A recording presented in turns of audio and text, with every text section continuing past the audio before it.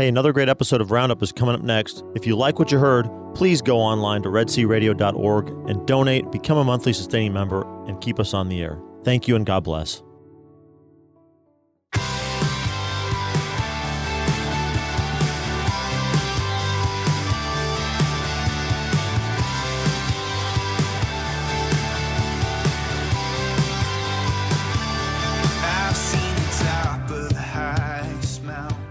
Good morning and welcome to Red Sea Roundup. Today is a cold and blustery day. Isn't it? Does Winnie the Pooh start off something like that, y'all? Let's say that he does. Let's say that he does. I should say it with more confidence. Winnie the Pooh. But welcome to Red Sea Roundup. I'm your host, Judy Como. I'm so happy to be here. I'm in our studio at St. Mary's Catholic Center, and we want to welcome all of our listeners here locally on KEDC 88.5 FM, the Brazos Valley, KYAR 98.3 FM, Central Texas, and 107.9 KINF in Palestine. And I welcome these two guys who are the leaders of our Red Sea Radio and Apostolate, Thaddeus Romansky. Good morning. Good morning, Judy. Servant leader. Got it. And Dennis Maka. Just call me Master. To his left. Oh, my God. Right. Your Highness. We had, or Heinous, we had three priests come through out of the Norbertines out of California, and their order has lots of connections with Thaddeus and going way back, and they came through and they're like, "Oh, so you're Thaddeus's behind the scene guy." Oh. I'm like, "Yeah," but I did not put them up to that. I did not tell them to say that. Great. It was great.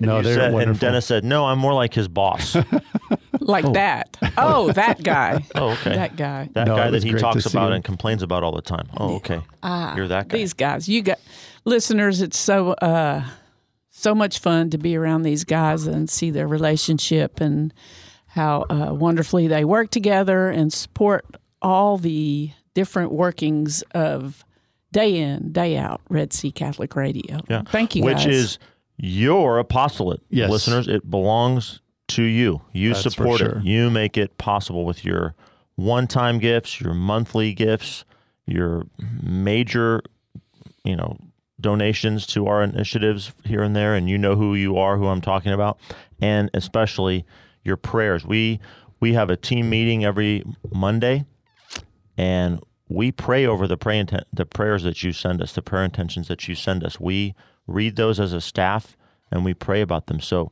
keep those prayer intentions coming, and remember that this is your local Catholic apostolate that you support, and thank you so much for the opportunity to serve you. So very grateful for that. And some of the fruit of those supporters, one of the first things that we're going to talk about is our new part of the lay apostolate, Victory Sports. Yeah, indeed. We got an exciting couple pieces of news to pass along.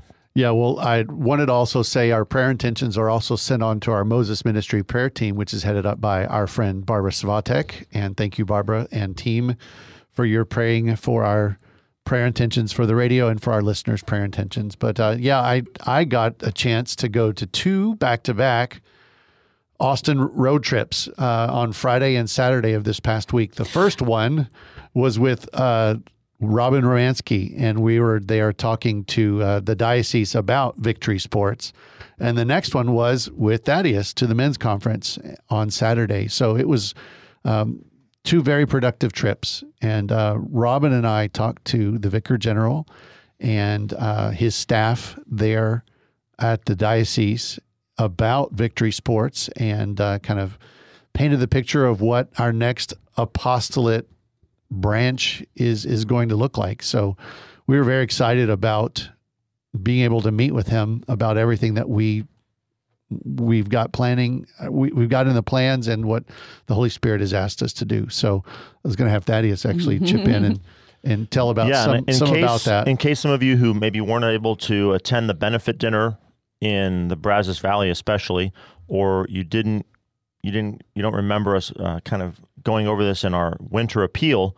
What is Victory Sports? What maybe that's news to you. Well, it's a Red Sea initiative. It's going to be a new arm of our lay apostolate, like Judy said, for youth sports, for boys and girls, age 6 to 12, and eventually it's going to offer an inter-parish league. It's going to start here in the Brazos Valley, but eventually we want to bring it to other listening areas. So, Waco would be, the Central Texas area would be natural, but we're also trying to build it and conceive it and scale it so that it can be something that could go to any part of the diocese, maybe even beyond the Diocese of Austin. Exactly. Mm-hmm. And so we want to develop children as athletes through instruction and competition. And one motto that we have is we want the beauty of the faith to be learned through the beauty of sport. And we want sport to be elevated by virtue, and we want virtue to be taught through the sport experience. So it is CYO in a way, but it's CYO 2.0. Yes, exactly. Yeah, it's exciting. For those of us who grew up with that part of our youth ministry, before youth ministry was even a word, CYO, and those, I went to school in Caldwell, but I came to church in Bryan, and so I had opportunities to go to the convention and some of these tournaments and things like that, and it was like, oh, you're Catholic? Mm-hmm. So it's going to really be a way to continue to show the universal church here through these victory sports is going to be a great opportunity. Lots of work and lots of help already with sponsors and donations that are making this happen. So please keep Victory Sports in your prayers and the directions that we need to grow in. But it's very exciting to be a part of this. Well, if people want to get a taste of what we're talking about and get some more information and get onto our list to find out more information, go to victoryyouthsports.org. And we put together a nice intro video. We've got a nice branding package that has started, and it's starting to turn heads. It really is. People are very excited about this, not just in our area, but in the entire diocese. And I would say likewise with the Diocese of Austin. We've got the blessing from our bishop and all his staff to make this go here in our Bryan College Station area and to grow it. Right. God willing. We have some support from local churches here in the Bryan area that are have our gyms that'll be utilized for that. And we really wanted to bring families together and bring them in the context and bring the faith to where they're already at, which so many families are involved in sports. And so there was a real need that Thaddeus and Robin both saw at the same time. And we brought that together with a gentleman named Paul Rieger here in town who had been dreaming about this and developing it on his own for 5 years. But we also ran into people in the Diocese of Austin that said they've been dreaming about this, something like this happening, and even into the Central Texas area that they've been wanting something like this for our diocese. So the Holy Spirit was definitely moving through quite a few different people. Yeah, it's a great example of how the apostolate interfacing with, a member of the community, the tie with the people who reside in this area is what helps give life to the apostolate. So it's a really beautiful collaboration, and we're excited. And so we want you to keep your eyes out and your ears out for our first clinic is going to be April 23rd. We haven't pinned down where it's going to be, but that's the date that we have on the calendar right now to kick off our one-day clinics. Looking to do that in basketball, volleyball, and flag football during the springtime. Wonderful. Yeah. Pretty cool. Very good. So from January of 2021 to now, it has gone from conceptualization to, months away from actually being it's going to happen. A reality. It's going to happen. We've been developing it for about a year now. Mm-hmm. Yeah, just over a year. So it's amazing. Well, mentioning the calendar and schedules, or what's 1 week from today? Ash Wednesday. Ash Wednesday. Whoa. How many times I know for me personally, Advent catches me off guard.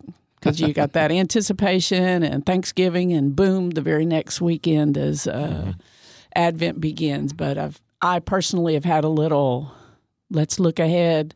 If you really want to make Lent more powerful and grow closer to walking with Jesus, let's kind of look ahead. So there's if I can speak to that, I know that we do have a couple spots more in our Vatican II document study that I'm leading a session here at St. Mary's, 12:45 on Fridays. And there's a session at St. Anthony's at 6:30 in the evening. They just had their kind of intro session last night. I think they could probably squeeze in one person more. I'm going to have the registration open for those through today. If you still want to jump in and be a part of that, it's redcradio.org/VC260. Letter V, the letter C, the numeral 2, the numeral 6, the numeral 0. And a great opportunity. Thaddeus, you are a great teacher, and it's a great opportunity to come together, and I'm sure it's going to be a little collaborative, not just. Sure. I told the assembled members, I said, I'm really going to be the guide on the side. If I slip into professor mode, please slap me around. You only got slapped, I think, one time this last. Yeah, I think you slapped me. Actually. No, it was somebody else. Okay, the person to my left. Awesome. I won't tell her name. Here locally in the Bryan College Station area, we ladies have a great opportunity to kickstart their Lenten practices by joining in a women's discipleship series. The first one is going to be held at St. Joseph's Catholic Church this coming Saturday, the 26th. February the 26th. And 8:15 Mass, followed into a gathering in their parish activity center. Father Brian Eilers will give a talk, and then there'll be a testimony time for small group sharing. And it's the first in the series that will go over the next couple of months. It's a great opportunity. It's in the bulletin here locally. I think if you really needed to seek that out, you could find more information about that. And one other thing I'd want to mention at St. Anthony's, because I'm a part of this Bible studies, we refer to ourselves as the Bible Gals, but we too are going to kick off the Lenten season by focusing on all things Lent. We'll be utilizing the Essential Lenten Handbook.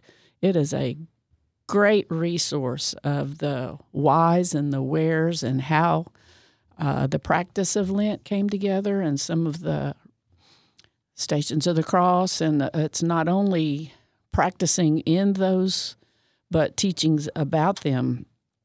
And you can contact Marilyn at 979-450-3334. The Bible study meets on Thursdays at 10 a.m., and we will be incorporating lessons and liturgies where we will have a time. It's a liturgically based, something that you read every day, something that you pray every day, come together, and then utilize some of those practices. So that's Thursdays at St. Anthony's Catholic Church. I also want to say the next time that you meet on the air, you will be a deacon's wife. Yes, I will. So if we could have all of our listeners pray for Robin Waters, our Director of Evangelization and Outreach for Red Sea Catholic Radio, who will be ordained on March 19th, as well as Keith Como and all their classmates who will be ordained, Keith Como being Judy's husband, on March 19th, the Feast of St. Joseph the Worker. We're excited to come because Red Sea Catholic Radio is going to broadcast that live from location. So we're in communications with the Diocese of Austin to make that happen. And so just pray for these gentlemen who will be ordained in less than a month. 16 men. Yes, 16 of them. So they've been preparing for 5 years or longer for the most part. So with that, Judy, you want to kick us into the break? Well, join us after the break. Monica Mize will be here, and we will be talking about the sacrament of the Eucharist.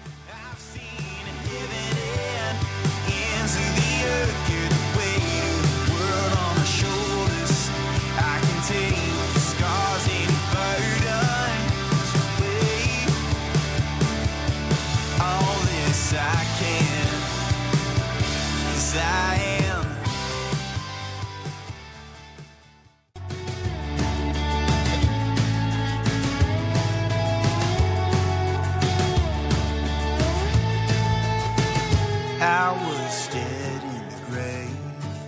Welcome back to Red Sea Roundup. If you're just joining us, good for you. We welcome you to our show. My name is Judy Como, and today my guest is Monica Mize, my friend, my cousin, my compadre. And, over maybe, Monica, 2 years ago, we started working together on the Presence Retreat, which we'll make some references to later on. Today, we're going to be talking about the sacrament of the Eucharist. And I just felt really called to begin the year to talk about the sacraments. They are everything we need, and that kind of identifies us as Catholics.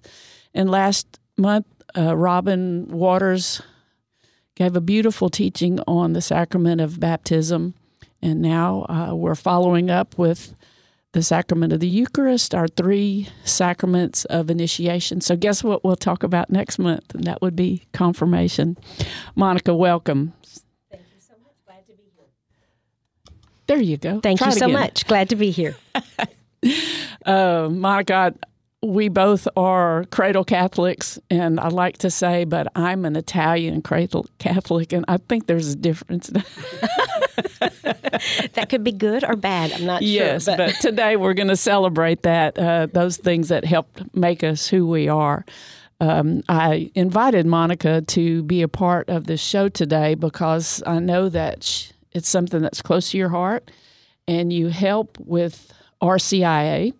And I'm going to define what RCIA actually is. We don't know who's listening, and a lot of us take that for granted. But Absolutely. if someone has questions about the Catholic Church, or they're deciding to consider joining the Catholic Church, most parishes have a program called Rite of Christian Initiation for Adults. And they're all similar here, there, and everywhere, but it's usually about a 8 or 9 month process of classes that just talk about who is God, who is Jesus, who is the Holy Spirit, work through the sacraments and things, and hopefully, if they're called, to join the church on Easter. And I know that you've been involved in RCIA for quite a while, and you talk to the class about the Eucharist. So you were a natural fit for me to ask you, and thank you for accepting us. So if you want to talk a little bit about why you do that, or why you're here today. Well, I am a cradle Catholic, like you said, because we went to church out in the bottom at San Salvador Mission Church, and that was kind of where we grew up. And you probably were like the rest of us. We, especially during Lent, we would, as a family, say the rosary, and but we went to church every Sunday. First Communion was, something that I really was excited about, and You had mentioned the bottom being the Brazos bottom. So those of us that are listeners in East Texas Yes. have no clue what you just said. Brazos they're having bottom. a hard time getting past that word. Yeah. So that's what you mean. Where Yes. we lived, you could. Well, if you saw the river, it was a bad thing because that meant it was flooding. But we're just a few miles from the Brazos River, and it's the fertile lowland around the Brazos River, Right. here colloquially referred to as the bottom. And so San Salvador Mission Yes. Church is a mission of St. Anthony's here in Bryan. And so that's kind of how we grew up. And so I do remember when I was excitedly waiting for First Holy Communion, and I remember I smiled in my picture because I was so excited. And then later, I think a family member or someone said, "You're not supposed to smile." And I thought, well, I was so excited. That was, that was something we looked forward to having Jesus really, truly present. And then, years go by, and I remember especially trying to teach that sacrament to my children, and to look at resources, which at that point we had so many more than when we were young. And it's increased so much more too. And Yes. so I really feel like nowadays there's no excuse for us to not be faithful Catholics, and really to really know what we are receiving and to be intentional. And I guess I've been a Eucharistic minister for a long, long time as well, and that's always been something that I've loved doing. But several years ago, when the church, St. Joseph's Church in Bryan, had replaced their roof, they moved the Adoration Chapel to a smaller room in the Parish Activity Center. And when I went there for the first time, I noticed a smaller monstrance, and it just really caught my eye. And it was very much like an antique. It had little silver flourishes on each of around the rays, and it was just lovely. And so I guess that started my prayer process of thinking how beautiful and how fitting it was that we use only the most precious metals, gold and silver and brass, I guess, that have all been purified in their process. I guess we take the impurities out, we heat them up and all that whole process. And so those are our most expensive, most pure metals that we use, the finest ones that we have to create something that would be worthy of holding our Lord in the actual sacred host, and so the consecrated host. And so as my prayer continued, I wondered, based on that and the fact that I had found out that we were tabernacles when we received the Eucharist for a few minutes, that because we're receiving the body and blood of Christ, then we are for 15 minutes or so a true tabernacle. And with all of that background knowledge, I guess I really was convicted at that point, because I asked, how pure am I to receive our Lord, body, blood, soul, and divinity in Holy Communion? How worthy of a vessel was I each week to receive? And I think that really just hit home with me and kind of started a renewal of that sacrament and of the love for the Lord in that sacrament and all that he did, throughout all of salvation history, basically. So, and most of us are like that, I think, especially cradle Catholics. We kind of got into that routine, and that's what we did at church. And, and we were reverent, perhaps, and we were, we hadn't had any mortal sins, so perhaps we had gone to confession like we should have, but I don't think we really understood each time, and we weren't so prayerful and just truly present. Yeah. When we were talking a little bit about what we hope to talk about, and so I'm going to back up just a little bit. Those of us who are cradle Catholic, we're baptized usually as infants, and so I imagine you were first or second grade when you received your first Holy Communion. You go to First Reconciliation and all of that. So it's this, it's a pretty big deal to try to understand as a second grader, and you said you had a really good understanding of that. But much like our baptism, we receive this indwelling of the Holy Spirit, this grace, our indelible mark upon our soul, and then it's like you spend the rest of your life trying to catch up to that grace and fulfill it and utilize it and depend on grace and everything. And then we have this next stepping stone in our sacramental life. And we are able to receive it every day if we want to, twice in some extraordinary circumstances. This morning I went to Mass beforehand, and I was just like, oh, Lord, we're going to be talking about it and just help every Mass. A priest had gathered the ministers for the Mass, and he would always pray, let this be as if it were my first, last, or my first Mass, last Mass, or my only Mass. And how much different we would approach it if we could kind of have that mindset when we first come into the church. And not too long ago, I did find, I heard it on Catholic radio, I'm sure, at some point, but that Father Edward Looney must be a wonderful priest, but I did get his book.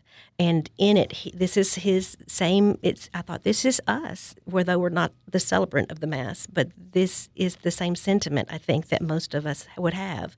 And he says, truly, it is you. This is a prayer that I say during every Mass following the consecration of the bread and wine into the body, blood, soul, and divinity of Jesus Christ, our Savior. I started praying this prayer because as a new priest, I wanted to reaffirm what I celebrated was real. I found myself saying 3 to 5 masses on any given weekend, and by the time I reached the third or fourth mass, I felt I was becoming numb to the mystery I was celebrating. I lacked awe and wonder at the God-made flesh present on the altar. That prayer, "Truly it is you," became a reminder to me that what I was celebrating was real, that Jesus' words at the Last Supper change reality. Bread and wine remain no more, having become the body and blood of Christ. And I just thought, it's not just us lay people, it's all of us. And that is the temptation, I think, is to become lax and to get used to that. And he has some beautiful, that's why he wrote the book. And I think that's the same reason why we've seen priests start to put a small crucifix in front of them when they're celebrating at the altar, because it reminds them they have a place to look. They're looking at Jesus and his sacrifice. So, and so Father Looney, he created this book called Meditations After Holy Communion, and he had gone to a extraordinary mass, so I'm assuming a Latin mass, I guess when he was younger, and he noticed 2 things that were especially different than what he had been seeing, I guess, and what happens now. And he said that after communion, that people followed, this was at the Latin Mass, people were following the kind of a meditation book, that they followed the recommended prayers that were there. So there was a prayer before Mass, a prayer before communion, a prayer after communion, and a prayer after Mass. And people would use that book and pray those prayers. And we don't do that anymore. The book, I guess it's a missalette, but it may have a few prayers. And then he said that after Mass, the church did not erupt in conversation, that it was quiet, and all were kneeling, saying prayers of gratitude for the gift that we just received. And so he has this book of meditations that he created, one for each Sunday and Holy Day, that allows us some time, especially right after. I know, the priest normally sits for a moment and says, that's probably his time, that Father Looney says, Lord, it is you. And then, those of you that are singing in the choir, Judy, and everyone else, the Eucharistic minister, we don't have quite as much time to really understand or to contemplate what we have just received. And so it's nice to have that. And even after Mass, though, because we've all just been in unity, having celebrated this beautiful sacrament together, it's nice to kind of see everybody when we're leaving the church and all that. But it's really meant for a few moments to really thank the Lord for his precious gift of himself, that he never, he never leaves us, that he gave to us. It wasn't just the sacrifice, but it is the meal where we receive him. And so I just thought that was beautiful, that it happens to all of us. And so we really have to fight that, I believe. Yes, this humanity. This human condition. And I want to remind our listeners that this is a live program, and we would surely welcome you to call in. You could do that by calling 855-683-7332, 855-683-7332. And I'm here with Monica Mize, and we're discussing the sacrament of the Eucharist. And I mentioned earlier that we worked on this retreat, and the title of the book is Presence. And so, we're going to revisit the different books that we talk about, but this Presence study was just excellent for me. And there are so many aspects of the book that has stuck with us. We did it at our Bible study at St. Anthony's, and we're continually revisiting that. Oh, and where it said this and that, and the different things. It starts off with this beautiful video that talks about someone willing to run into a burning church in order to procure the Blessed Sacrament. And, the different... And it's not just about bread. Yeah. It's a body. It's a person. It's a person. And throughout, and how we can approach Mass in a way that becomes so much more intentional when that is the forefront of your thought. We get some very disappointing percentages thrown at us when we look at society and the way things that affect us. And if those numbers are true, less than 30% of practicing Catholics truly believe that Jesus is present in the Eucharist. And, my little brain has to look at it like, so if there's 100 people here, only 30 of us. So what more, rather than looking at the sadness of that, let's look at the inspiration that our conversations can be, our actions can show. Right. 1% more, little by little. And that's the challenge, I think, for us. That is our mission, actually, because the Presence Retreat actually said, that is our mission. When we leave the church, we have Christ within us, and we are to bring him to the world. And so I don't know that many of us fall short in that area. Some of those obscure things that teaches us, Mass means mission. Right. And at the end of Mass, the deacon proclaims, go and make, several different versions of what it is, but we are sent out. Right. We are sent out, and He doesn't want us to keep it to ourselves. We're to share him with others. And so so there are many, many things. And one of the Presence Retreat that we keep talking about is it's called Presence, the Mystery of the Eucharist, and it's by the Augustine Institute. And it's all the big names. If it's on formed.org. I found the first video just on YouTube the other day. If you want to read it and look into it, it's beautiful, and it takes us from the get-go, from the Lord's creation, from the first page of the Bible until, throughout all of salvation history, and how much he loved us that he would do this for us, and how we fell short, of course, with Adam and Eve, and then again and again and again. So, but I think one of the easiest things that it does for us, for me especially, is that it kind of introduced me. I think Scott Hahn has introduced us to biblical typology. Mm-hmm. And that is when a person or event in the Old Testament foreshadows a person or event in the New Testament. And so then we use all of these incidences, I guess, are pieces of information to verify that Jesus Christ was truly the fulfillment of our Savior. He is the Messiah that the Jewish people were waiting on. And so that, to me, is one of the most important things, is if we can look through our Catholic faith with the background of the Jewish faith and see it through their eyes, it really gives us so much more insight into why we do, this way and that way, and how our Catholic faith came to being, and that it wasn't just a bunch of men sat down and they said, "Okay, let's do this." It was from their Jewish history, and anyway, it was inspired by the Holy Spirit. So I'll just go through just to kind of give you an example. But the thing that really struck me was kind of juxtapositioning the Garden of Eden against the Garden of Gethsemane. So you have Adam and Eve in the Garden of Eden, and then Jesus in the Garden of Gethsemane before he would be crucified. And so Adam and Eve, of course, followed their own will. However, our Lord said, of course, not my will, but yours. And so he was willing to do his Father's will. And Adam and Eve were saved by toil, sweat of his brow. He should eat only stuff food that he grew. He was going to have to work. And death was what entered the world when he and Eve sinned.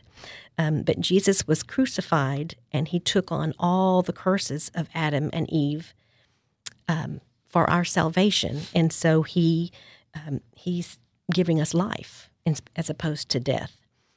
And then finally, the thing that really got me was that, of course, we all know that Adam and Eve ate the fruit of the tree of knowledge of good and evil. and they were supposed to have eaten from the tree of life. But Jesus hangs from the new tree of life, from the crucifix, from the cross, and he commands us to eat his life-giving fruit. That's the food for eternal life, the fruit of the cross. And I guess I had never realized that the crucifix, that he is the fruit, and that's,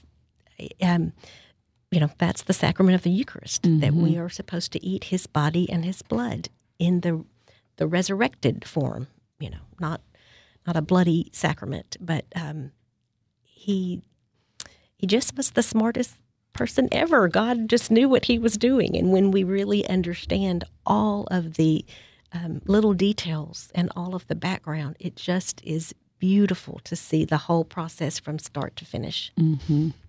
And that's exemplified not only in this presence study, but the book, the Jewish Roots, Jesus and the Jewish Roots of the Eucharist by Brant Petrie. They have a book. He's got several books kind of in that vein, but that is something. And in the Presence Retreat, they have the most beautiful testimony from Mother Miriam. She is a nun, and she used to be Jewish. And the one sentence that really just hit me and realized that that's from the Jewish perspective. But she said, "The God of Abraham, Isaac, and Jacob, who no man could look on and live, is being placed on my tongue." And that was when she was receiving the first Eucharist. And as a Jew, they weren't supposed to touch. That was, that the Lord was separated. God was separated. And so I just thought that was beautiful, that how lucky we are that he gives himself to us, and and hopefully we are learning to be more and more attuned to that gift when we receive and to be worthy. Yeah. So, and then I normally tell our Eucharistic, our RCIA class, just some of the basic things that we forget when we're receiving communion, especially the hour of fast that is required of everyone before we receive communion. And so for at least 1 hour before we receive from food or drink, we are to abstain. Water and medicine, of course, are fine, but that includes chewing gum. And we've, I've seen that at church before. So I think on Monday, Wednesday, and Fridays, I get up and I go to an exercise class from 7 till 7:50, and I have just enough time to make it from South College Station to St. Joseph's 8:15 Mass. Okay, backing up. When I wake up, I want that cup of coffee. And I also put one in a Yeti for afterwards because I wasn't going to Mass for a little while. I was going to adoration, and I could drink that cup. And so that first time that I was going to go to Mass, I took the lid off, and I was like, So I was just kind of like, I know it's nothing, but it just helps me to be more aware that cup of coffee, I would love to drink it, but I'm not until after Mass, which is how I did it today. So small sacrifice compared to what he sacrificed for us, right? I can't do really, really big things all the time, very often, but these little things, and abstaining from the radio, or as our wonderful friend Terry Lipscomb, don't put the heater on, or the AC, and just little sacrifices like that anything that can point you in the right direction. We need to jot these down for Lent, which is next week. But don't talk to her for very long, because she's going to tell you to have to take a cold shower, and I just can't do that. I want my hot shower. No Exodus 90 for me, Dennis. One of the other things that, of course, I've had actually priests tell me, please tell them that, especially for ladies, we need to be very modest in our dress, especially when we approach to receive and we bow slightly before we receive the Eucharist. Then we need to be cognizant of that and make sure that we are appropriately dressed so there's no issues. And then we need to, of course, all have been to confession if we had any mortal sins, or just go to sometimes, every once in a while to do your venial sins because you get extra graces, I think. So, and then it's so easy, I think, for us to forget. But, the biggest part is when you approach to receive, you have a part. You say amen, which means I believe. And that should be a definite, loving amen, not just say it because it's required. Father Mike Schmitz, whom we all know and love, said it's not just, okay, yeah, that's what I believe. It is, I stake my life on this. It is not, if this is not truly and really Jesus, my life is forfeit. My life is nothing. That I would surrender and sacrifice and give up my life for Jesus in the Eucharist. So I just think that's probably the most accurate description of what that amen says. So that is our part. We need to say that. And then, normally in non-COVID time, we have the advantage to be able to take or to receive the Eucharist by tongue or by hand. We need to be able to make a throne. We need one hand fully on top of the other hand, because if they're side by side, we as a Eucharistic minister don't know exactly where to put it, and there's a greater chance that the Lord would fall to the floor, and we certainly don't want that. So, one hand totally on the other, they call it make a throne, so there's no chance of the Eucharist falling. And of course, I mentioned the slight bow that we receive, that we make before we're being additionally reverent and realizing the Lord is there. And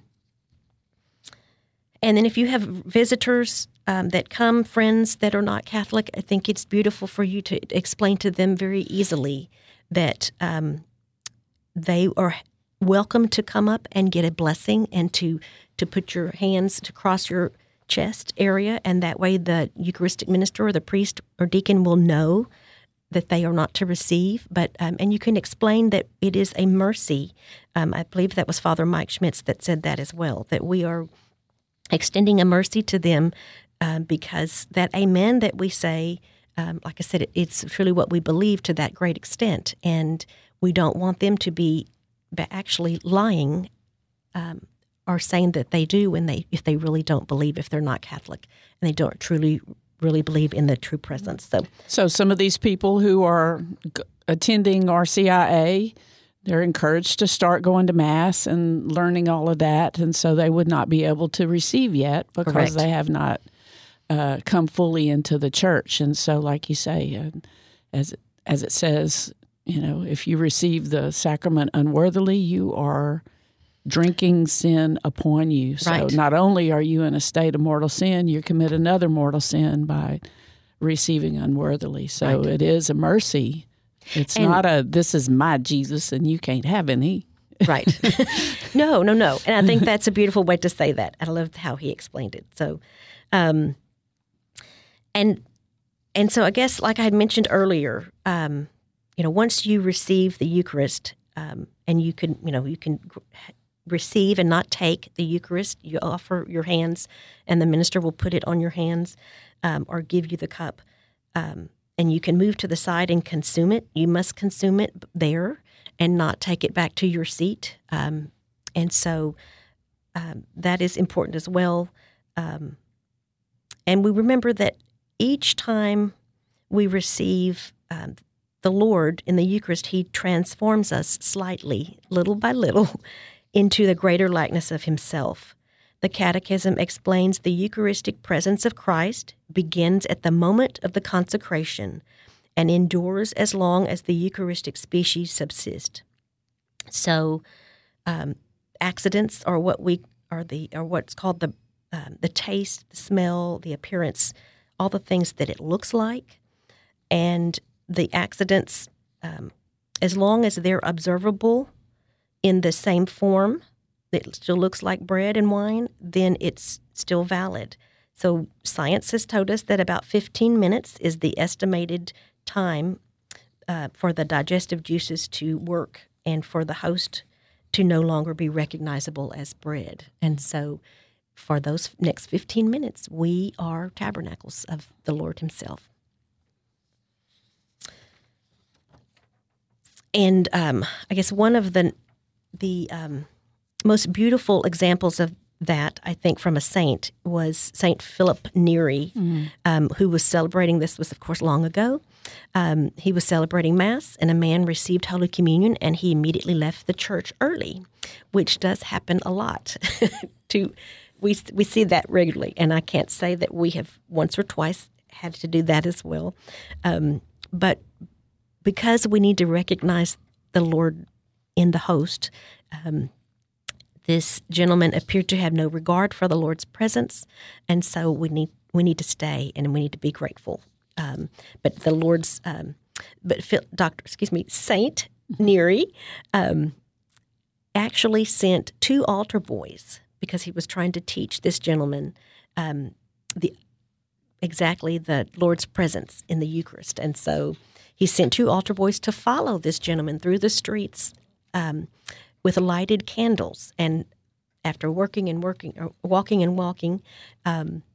through the streets of Rome, the man turned around to see the altar boys still following him, and he was confused. So he went back to the church and asked St. Neri why he sent the altar boys. St. Philip Neri responded by saying, "We have to pay proper respect to our Lord, whom you are carrying away with you. Since you neglect to adore him, I sent 2 acolytes to take your place." The man was stunned by their response and resolved to be more aware of God's presence in the future. And one of the last little things that I think is so beautiful for non-Catholics to know and for Catholics to know is that because of the true presence in both species, the Church is very careful on when we clean all of the purificators and the vessels and the corporals. The corporal is like a placemat size cloth that's on the altar, and it kind of catches all of the small particles of the consecrated host if they kind of break off.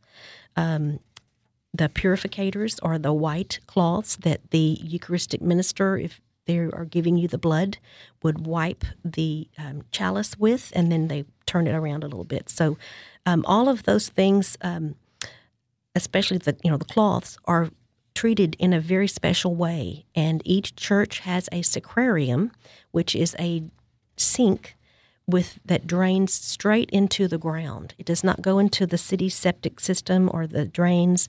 It goes straight to the ground, because if that is truly our Lord present, then we certainly don't want anything to happen to him. So that's the best thing, is to kind of anything protect that's him. been blessed should either be burned or buried. So essentially that sacrarium is burying anything that may be. So the water, yes, they actually have to soak everything for a while in just water. And then once again, any remnants or any little pieces of the host have dissolved and they're no longer the true presence, then they pour all of that down, all that water into the sacrarium. And then they can wash those cloths just as you normally would. But they're very careful to do that. And I loved that when I learned that. I thought that was beautiful. And it's true. We take very good care of that. So, as we go through the Mass, there's so many little reminders that can keep bringing us back to it. Just our posture, Yes. Our posture means so much, and that helps us become more aware, more reverent when we're kneeling for the Eucharistic prayer. Right. Because here he comes. Jesus is about to be made fully present at every Mass, in every church, at the same time, in a very cosmic and dynamic and hard to understand kind of way.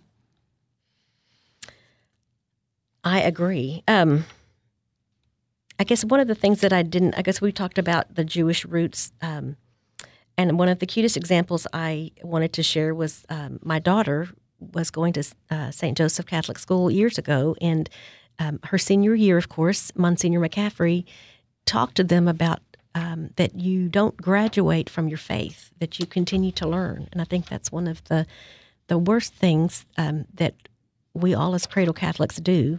So that learning process needs to continue. And I love the fact that not very long ago,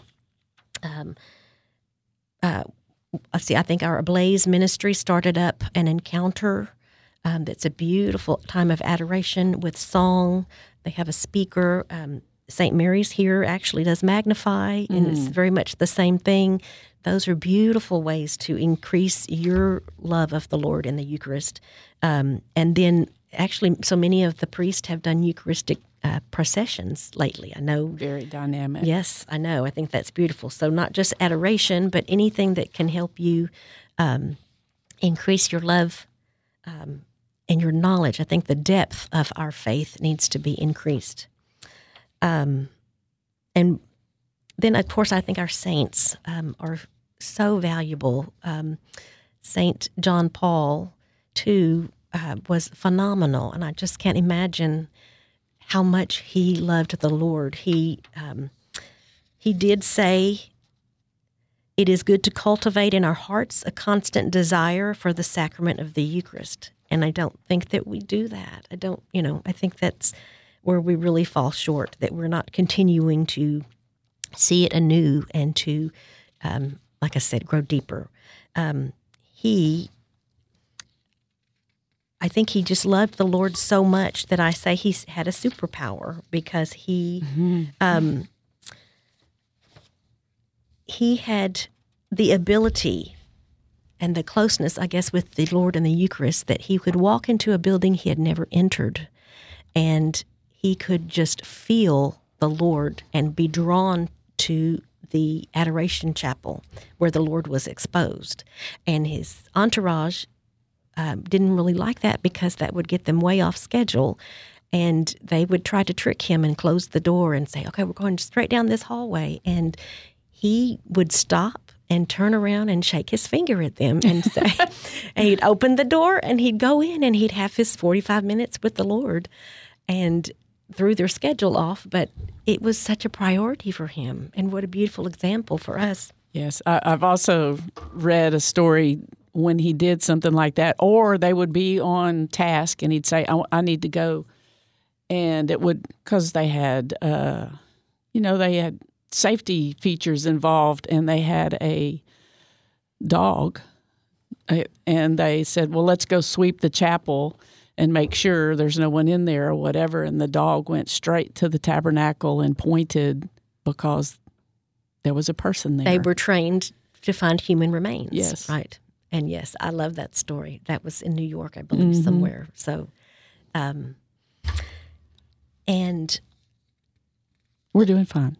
We, I guess one of the other things that I found right before we finally got to do the Presence Retreat was Pope John Paul's quote from Jason Everett. And he said, this is Jason Everett's quote on John Paul. "For John Paul, the key to rekindling Eucharistic love is to look to Mary, who was the first tabernacle in history.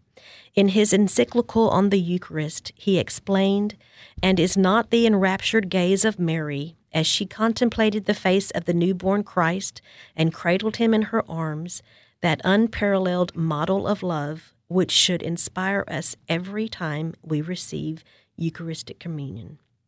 So I think that's something we need to keep in our mind as well. So there's just so much. There's just so much. Well, I've been madly trying to thumb through this book to find a particular page, but there's a page that describes what actually happens to us after we receive the Eucharist. When we receive the Eucharist, our sins are forgiven. Our venial sins are removed. We are healed. So that after we had that study, that's kind of become my Thanksgiving. That right after I receive, I'm like, thank you, Lord Jesus, for forgiving my sins. Thank you, Lord Jesus, for healing me. Thank you, Lord Jesus, for loving me. All those aspects of a reverent reception, thank you. The receiving the Eucharist unites you with the community, and receiving the Eucharist unites you to the poor. And all of that, I think I kind of got it. Yes, strengthens us in love, cleanses us from past sins, and helps us to avoid sin in the future, unites us more closely to the church, the body of Christ, helps us to see Christ in the poor and care for them. Dang, I did pretty good from memory, didn't Judy. I? Yes, you did. This Nourish us study and really replenishes the life of grace we received in baptism, just as regular food nourishes our physical life. So you did great. So for anyone that's listening that may be a part of religious education at your parish, RCIA program, even better yet, how about gathering 4 friends and decide that you're going to maybe utilize this wonderful resource that you could grow and love with the Eucharist yourself and as a small group. So many different ways that we could help you. You could contact Monica or me. If you really want to find us, you can. Call St. Joseph's Catholic Church here in Bryan or St. Anthony's, and we would love to talk to you about having a day. Yes. To study this. Here I am volunteering you from, if you want something done, you just ask a busy person. And so I might as well throw Meredith and Angela under the bus to help with that. We have a wonderful little team. And through gathering for this Eucharist, we have formed a just intimate support over a little group text. So we thank everyone for listening. Our time has flown by. Monica, thank you for being here. Thank you. And go and make disciples. Since you wake up, this dead man walking, shake off rumors and talking.